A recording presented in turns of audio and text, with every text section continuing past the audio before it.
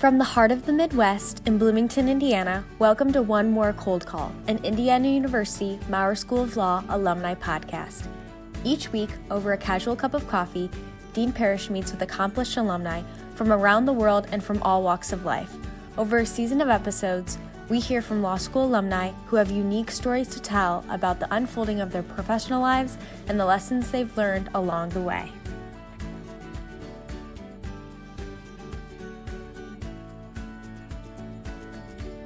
And here we go. We start each podcast off with a little bit of IU Maurer Law School trivia and history. Did you know that our first woman graduated in 1892? It was Tamar Althaus Schultz. She graduated with a class of 16 men and was admitted to the bar at the age of 21 and became the first woman to practice law in Vandenberg County.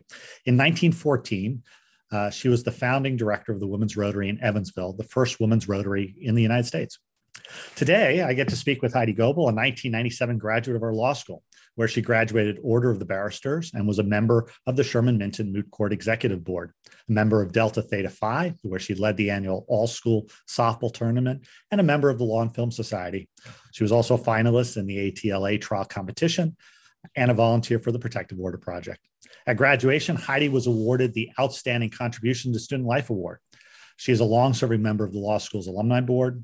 She also is noted for founding a mentoring program for law students at the University of Utah, a program she helped run for 5 years from 2008 to 2013. Heidi is the founder and the managing partner of Goebel Anderson in Salt Lake City, Utah. It is the only certified women majority-owned, operated, and controlled law firm in the state of Utah. In 2017, it was certified by the Women's Business Enterprise National Council. She also serves as a senior director of the board of directors for the Federation of Defense and Corporate Counsel and has been a longtime member of the Defense Research Institute, including presenting as an expert on depositions and deposition strategy. This year, she was named by Utah Business Magazine as 30 Women to Watch honoree. Multiple years, she's been named one of the top 100 attorneys and one of the top 50 women attorneys for the Mountain States. And she's been listed as one of the best lawyers in America. She was inducted into the Litigation Council of America and Best Lawyers and has consistently been recognized as Utah's, quote, legal elite by Utah Business Magazine. Welcome, Heidi. So great to have you on the podcast. Thanks for making time. Thanks so much for having me. Well, let's start with basics. You earned your undergraduate degree at IU Bloomington, and you earned your law degree at IU Bloomington at the Maurer School of Law. How did you get out to Salt Lake City, and what was that experience like? Well, I've been practicing in Indianapolis for a few years, and I went to go visit my best friend from undergrad who was living in Colorado. And she was dating a ski instructor who was really good friends with another ski instructor who ended up being my husband. So I moved west, and there is far more skiing here in Salt Lake City. We have 10 world-class resorts within an hour of downtown Salt Lake. So that was a little more palatable than the Midwest for my spouse. Yeah, well, if you're a skier, you just can't get better than that area, can you? They say we have the greatest snow on earth, and I believe it. So, well, that's got to have been quite a bit of a cultural change. So how was it like moving from practicing in Indiana to starting to practice in Salt Lake City? It was a little unnerving. We did not know a single human being in the state of Utah. In fact, when my spouse asked me about moving out here, he said, "What do you think about Salt Lake City?" And my response was, "I don't think about it ever." And so when we got here, people were telling me I was going to have a really hard time for a number of reasons. Salt Lake City and Utah in general has a very high LDS population, and it's a very close-knit community. And folks told me that I was going to have a hard time with that. There are also fewer female attorneys here, I think, than most states. And people said, "You're just going to have a hard time finding business." It turned out to be the best move I could have made career-wise. It was actually much easier for me to develop business out here because I was unique. And I'd have people contact me specifically because they needed a female litigator, or specifically because they wanted somebody who wasn't as involved with the community here. And I'd already had kind of a national practice anyway. I'd been speaking and doing things with national bars. So most of my clients are not in state, but I've got folks that do a lot of work here, and they've just been really great, loyal clients, and it's been a really wonderful opportunity. I tell everybody all the time, embrace your differences. They are really your strengths. And for me, that's definitely been true out here. Well, you've had an inspiring career and you're the founder and managing partner of your own firm. Can you talk a little bit about that? When was the firm founded? What sort of work does it focus on? And I guess how have things developed over time? So we started the first day of January in 2016. So we're into our 6th year here. It's been such a great experience. We are a civil litigation boutique, and that's all we do, except we have one guy who kind of goes rogue and does some criminal defense work. Hopefully he doesn't get hit by a bus because the rest of us don't know how to do that. But we have started with 3 lawyers, card tables and passing a cell phone back and forth. And now we are a real firm with, hopefully, our most recent person finds out he passed the bar here in the next week. So we'll be a full-time dozen lawyers and then one of counsel person. And it was just it was so much easier to start the firm than I thought it was going to be. It did help. I had been in management at my old firm, so I kind of knew a lot about how the sausage was made behind the scenes, but just exciting. And I just have the greatest group of people. Everybody works together to try to solve problems and kind of has that common goal to make the firm a place where you want to work. I remember those first couple months, you'd be excited someday, we're like, woo, we have a stapler. All right, we've crossed a new boundary. And now we're more like a real firm. But those first few months were kind of just really fun to see what we could make work. Well, and 12 attorneys is getting fairly large, actually, compared to when you look at the national statistics. I think there's something like 60% of those in private practice are in firms between 0 and 5 people. So that's how does that compare in the Salt Lake market for size? Yeah, we're, I think, officially mid-sized now. Westlaw likes to charge me like I'm mid-sized, so I guess that means I'm mid-sized. But yeah, it's good. And I don't know how big I want to get. Right now, everyone at the firm, we all get along. Very different personalities and eccentricities, but everybody gets the whole mindset of we put the client first, we put their goals first, and then we figure out how to make it work. And I don't know where that point in time goes. At some point you have so many people, not everyone can get along. And I don't know what that number is. We're not there yet. I think by the time you get to 25, somebody's not going to like somebody else, but where that sweet spot is, I don't know. No, that makes a lot of sense. Look, I mentioned at the start that your firm is certified by the Women's Business Enterprise National Council. And I think I saw that the National Association of Minority and Women-Owned Law Firms lists your firm as the only majority woman or certified majority woman-owned law firm in the state. What's the significance of that? What does that mean to your practice? And partly it's, I was just reading a study about diversity in the legal profession. And, it reported that in Utah, less than 12% of Utah law firms have women partners. That's really low compared to the national rate. And, it's very small increment from where it was even a decade ago. So I'd be interested in you talking a little bit about how you situate into that broader conversation about diversity in the profession. Yeah, the ability to join NAMWOLF was one of the main reasons I decided to go out and start a firm. And NAMWOLF is the National Association of Minority and Women-Owned Law Firms, but since that takes 45 seconds to say, you just go with NAMWOLF. But NAMWOLF is committed to hiring attorneys that are diverse. And as you said, Utah is a place where diversity is harder to come by than many other states. A lot of Fortune 500 companies actually have a certain percentage of their legal spend they need to direct towards minority or women-owned law firms. And the NAMWOLF conferences are directed towards these folks who are looking for opportunities to increase their diversity platform. In order to be a member, you have to be certified either by the Minority Bar, National Corporation, or WeBank, which is what we are, which is the Women-Owned Business National Corporation. That process, if you think getting approved to join the bar was a challenge, the WeBank certification process just dwarfs that.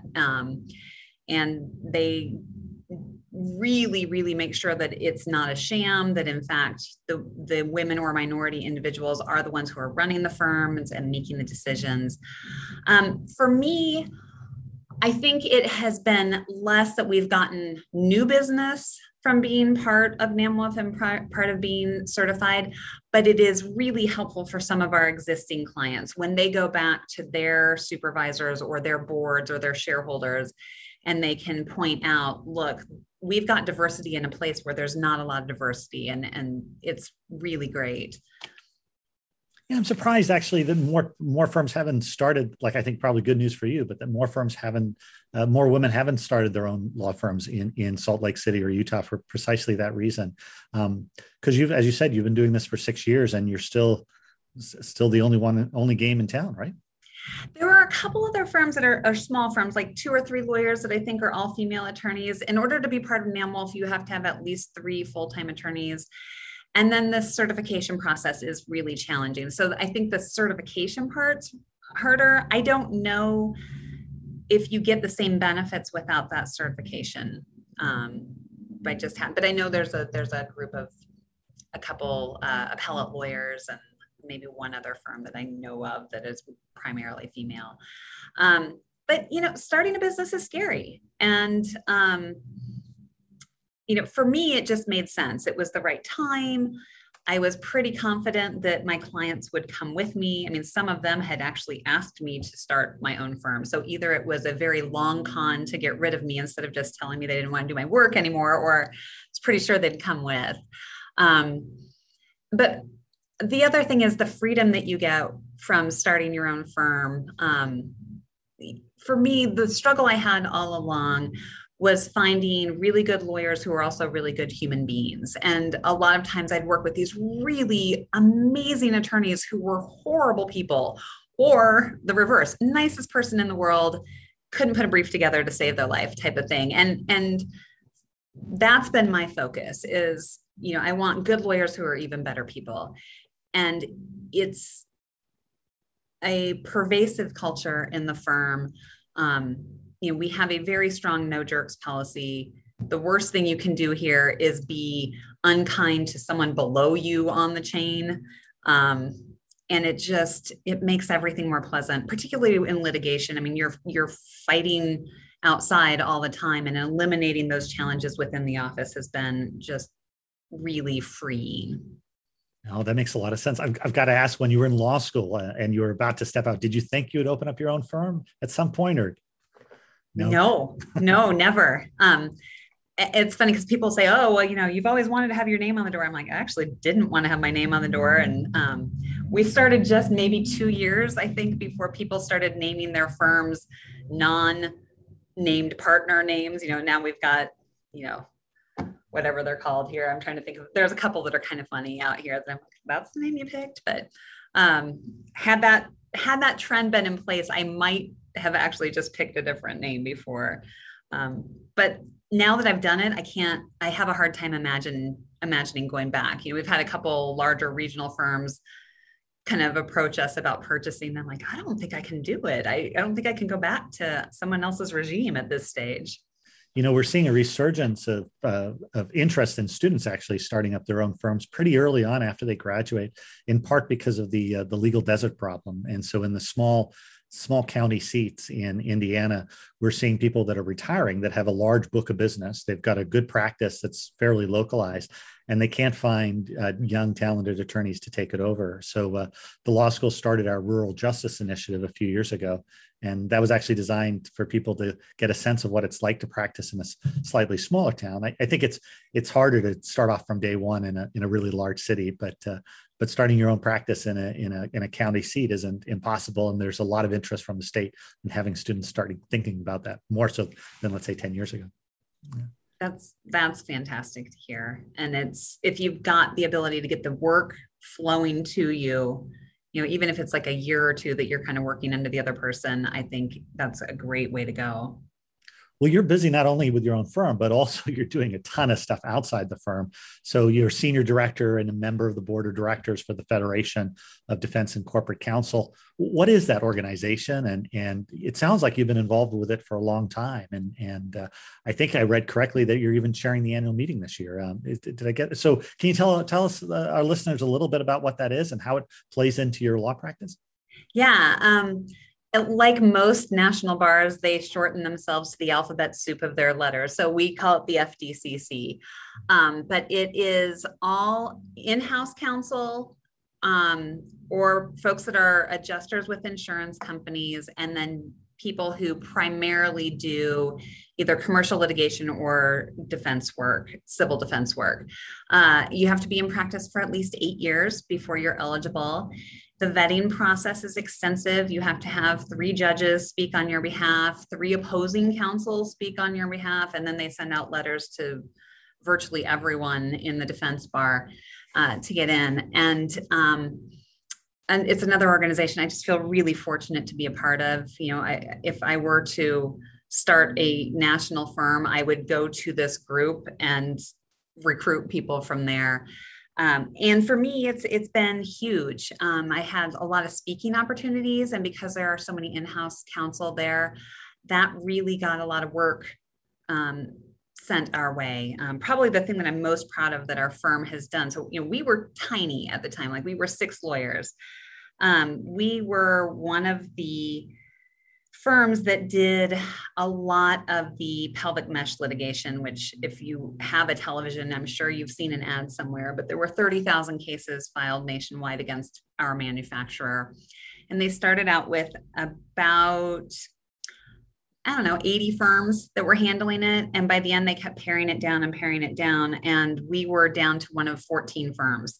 And it was us and huge firms. And I was just really excited that even as a little firm, we could provide work product that was the same level that they were getting from these larger firms. And that was a connection I made through the FDCC. Their general counsel happened to hear me speak and, hunted me down at a cocktail reception afterwards and gave me a chance. And, obviously, like most things, it was, one little project first, and let's see if you can do it. And it was just kind of a turning point in my career. And I can't say enough great things about that organization. So I've been on the board now. This will be my 6th year, which means at the end of this year, I either have to run for president or roll off the board. So that's a big decision that I've got to make. And who knows, how that would turn out if I actually run. But so maybe I'll keep being involved. Who knows? How did you get connected in the first place? Like what brought FDCC to your sort of your radar screen? Like most things in my life, it's a little bit random fate and a lot of mentoring. I had been at a DRI meeting, sitting in a panel counsel meeting. And I don't know if you've ever sat through one of those. They're not riveting. You sit there for 2 hours listening to the insurance person kind of go over their guidelines. And I just happened to be sitting next to this gentleman who was probably 20 years older than me. And he looked at my tag and he said, "Oh, you're from Utah. I'm in Idaho." And, apparently that makes us the same person. And he said, "When this is done, there's a cocktail reception for this FDCC. Why don't you just come with me?" And that's how I got introduced to it. It was not on my radar at all. I always thought, a lot of people that do DRI, they go into the IADC as the other more senior organization. And I always thought I was going to do that. And it just kind of routed me, and it was the right place at the right time. And, it's really worked out well. I talk to alums all the time, and there's always a bit of luck of being in the right place at the right time, but also putting yourself in a position to have those sort of opportunities and grabbing it when it happens too. All that stuff goes in there, and some sort of magical stew. No, I think that's right. Well, maybe taking that and also sort of what we were talking earlier about with your firm, if one of our graduates was thinking of starting their own firm or thinking about sort of how they're launching their careers, do you have specific recommendations for them and as how they might do it or what things they might be thinking about? Your number one thing you need to have is your tech. Get your tech in place, and it's more important now than it has ever been before. You need to have your cybersecurity in place because you're dealing with sensitive information for your clients. And there are a lot of resources out there. Just start Googling. There are a lot of great vendors. But if you're going to spend money, that's where you should spend your money. You spend it on that, and you spend it on your people and getting the right people in place. Your actual location, I didn't think it made much difference when we started 6 years ago, and even more so now with people being remote. And so those are my two big things, is you've got to be able to do that so that you can provide the services that they need. And then from there, you need to figure out what it is that is your special sauce for your firm. Like, why are you different than other firms? We talked about this before, but for me, it's, you're never going to have to deal as a client with my internal turmoil here. When you give us something, we're able to focus on you, focus on what you need. And that's what we do for you. And you got to get buy-in on that from your people too. I mean, one person not on the same page, particularly when you're a little firm, can kind of upset the apple cart. And that's been hard for me. I have 3 good friends I practiced law with in Indianapolis, and we're still friends to this day. And I've been gone for 20 years, but there's the mean one, the funny one, and the nice one. I'm the nice one. And so the hardest part for me is the HR issues. When things aren't working the way they need to, that's the hardest part for me, but it's also the most important part to get right. And I think one thing that I've learned that's been really hard is knowing when you just can't fix the problem. So much mentoring, you can't get that person on the same page as you. And sometimes it's kinder to cut that person loose than it is for us all to struggle through together. I've heard that from quite a few people who own their firms about the HR issues being so the least enjoyable part of the job. Hands down, not a doubt. Your remarks also inspire me. I should be thinking about whether deaning can be done on the slopes of the mountains or in Hawaii. Actually, it's the temptation of remote access has really sort of, I think, opened up possibilities for lawyers in ways that didn't exist previously. Well, one of my really good friends who had stopped practicing for a few years because her children were younger when we started up, she actually was part of our firm from Indianapolis, not licensed in Utah. And she basically did ghost brief writing for us. And then, we'd have our folks review it and put their names on it. And I never thought I'd have the chance to work with her again. And it was just a really great experience. And it worked well for her because she kind of got back into the legal market, and now she's back with another firm in Indianapolis, and it was perfect. But it was nice for her to be able to explain, I had a 14-year hiatus here, but the last 2 years I've been doing this part-time. And it was another thing that I was really happy to be able to do. Yeah, that makes sense. Looking back over your career so far, is there a particular case or client matter that you're really proud of, or something that kind of sticks out in your mind? I have 2. One was the mesh litigation that I was telling you about before. There was one day, like the 3 of us filed 15 motions for summary judgment on the same day. So I think it ended up being something like 330 pages we got out. And I mean, we were a team working together. Obviously we've been working on it for weeks coming up to it, but it just was one of those moments I was like, we can do great things when we work together. This is fantastic. Probably the other one was the most frightening piece of litigation that I ever had. It was a large securities litigation dispute. And it was a case where my clients had told me from the start, we will never try this. This case is not going to be tried. And then 6 weeks before the trial, they drew a line in the sand and said, we're trying this thing. And they were asking for $30 million, and my clients had made a number of mistakes that were going to be hard to get around. And it was one of those weird things where the win, we knew we weren't going to win, right? But staving the losses off. And so the goal was to get below 4.5 million. And I was really concerned that was not going to happen. And we managed to get under. And it was funny, one of my law partners, this time they were sending faxes. They sent the ruling via fax, but pulled it off the fax, not knowing anything about the case, and went, oh my gosh, Heidi is going to go into a catatonic stupor. Like, somebody needs to be with her. This thing's coming through. And the associate that had tried the case with me was standing right there and ready. He's like, this is amazing. This is amazing. We only got hit for $4 million. And the other guy's like, what are you talking about? But, it was really high stakes, super stressful, and got the result that was probably the right result in the end. And that was really, really edifying. How long a trial was that? Do you remember? It was 2 weeks. That's a long trial. Yeah, it was. And I was trying to think of how far out. It's been a while now. So I was probably only out about 13 years. And again, to have a company put that kind of faith in me for a case that big, when I was, kind of in the mid stage of my career was a big Rubicon for me to cross, I guess. That makes sense. Since I know both our ages, I'm going to say that you're still in your mid part of your career. So let's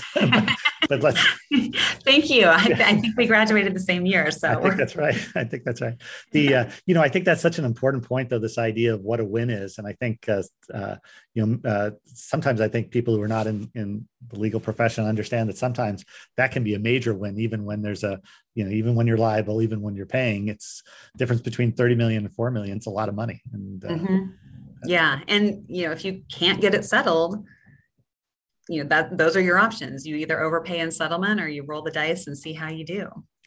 Yeah. Well, so if you're looking back at your time at Bloomington and the time you spent here, either undergraduate or at law school, are there experiences that sort of stand out for you? So for me, being in Bloomington is one of the a chunk of 3 best years of my entire life. And I mean, not that undergrad wasn't good, but law school was great for me. And then the reason why it was great was the people. And some of my closest friends to this day are people that I know from law school in Bloomington. And we just, we spent so much time together and bonded together. I learned a lot from them from different viewpoints and motivation and all of that. And it's funny because we've all scattered across the US and none of us are in the same areas of law. It's funny. I mean, I cannot tell you, what, like, for example, Troy Farmer does day to day. I don't know. I just know it is nothing that I do. And it was just wonderful. And that's one of the things that I kind of tell folks. I've done a lot of mentoring over the years, which was also one of the things I learned at IU. I actually worked for one semester for Professor Lambert running a mentoring program for the undergraduates. And for me, my mentors have made such a huge difference in my career. And it's one of those things where I feel a real strong need to pay it forward. And I tell people all the time, find people that you like and work with those people. That's more important than, okay, I specifically want to do medical malpractice law. Well, maybe you do, but working with a really great person who can teach you how to practice law and teach you how to get along with other counsel and deal with these difficult situations that arise is far more valuable, I think, than getting that one little specialty area. Yeah, that makes sense. I talk to students quite a bit about that too. There'll be different firms that students have heard about and they're all fabulous firms, but the day-to-day experience is going to depend who they're working with and who the partner they happen to be working for and who they've hopefully had taken under their wing to try to explain. And yeah, I have to say, when I was a young attorney, there was some matters that I would have thought, oh, I'm never going to enjoy that area of law. And it turned out to be really, really exciting. And there's other areas which I remember when I first started, I did some entertainment work, and those were things that people lined up to do. And it was the most boring experience out of all the different things. It just happened to be that particular matter that we were working on. So. Mine is really very similar because I thought I wanted to do med mal and I got assigned to a guy who represented architects and engineers. I was like, oh my gosh. And the closest I got to med mal was we had a hospital that had some problems. And I'm reading through the stuff and, this doctor's complaining because he really wanted the toilet in his private office to face north instead of east. And I'm rolling my eyes going, oh my gosh, this is the absolute worst. But I just clicked with this partner, and he has been just life-changing for me. He taught me all of those things about how you interact with other counsel and how you interact with judges, and those things that are really hard to learn unless you actually see it happening. And because it was just fun working with him, all of a sudden I was interested as to, how far over this wall was, or, whatever the issue was there. I'm grateful for it. And I'm glad that I didn't end up, pushing my way to make sure I got into a med mal defense firm. I mean, occasionally I get some cases, for psychiatrists, which are always really super interesting. And so I still get a little bit of med mal, and I still think that's really interesting, but my career would not have been the same had I pushed for that at the beginning. Oh, makes sense. Well, if you were to leave students today with a recommendation, or either current law students or future law students, aside from mentoring, do you have some other sort of tidbit of advice you'd leave them with? That is my all-knowing number one. So my other tidbit is, and this is hard for people to remember, but particularly if you're at a firm and you're younger, remember that your client as an associate is the partner that gave you the work. And that's where it's coming from. And that's the person you really want to please and want to make happy. And I try to do everything the way I would want it done if I were the client. So if it were my case and this was a problem for me, how would I want the lawyer being focused, and how would I want them, thinking about new solutions and being mindful, or even proofreading? I mean, it's just all of it. And I think if you put yourself in that other person's shoes as to what you would want to receive on the other end, it just makes it easier for you to focus on getting a whole product that makes sense and something that's helpful. That's really good advice. Well, Heidi, it's so nice to be able to see you, and thanks for spending some time with us on One More Cold Call. Great to have you on the podcast. And well, geez, it's been a while since we've been out to Salt Lake City. I think it was maybe 2 years ago we held our last reception before pandemic, and I'm hoping we can start those up again soon. Definitely, you should do it in the winter and make a ski trip out of it. So. Yeah, I think the last time I went skiing, I think I almost killed myself. But I think it's that mid-age range that we're talking about. It won't get you on a green slope. You'll be all right. No, that makes sense. Well, Heidi, thank you so much. Great to have you on the podcast.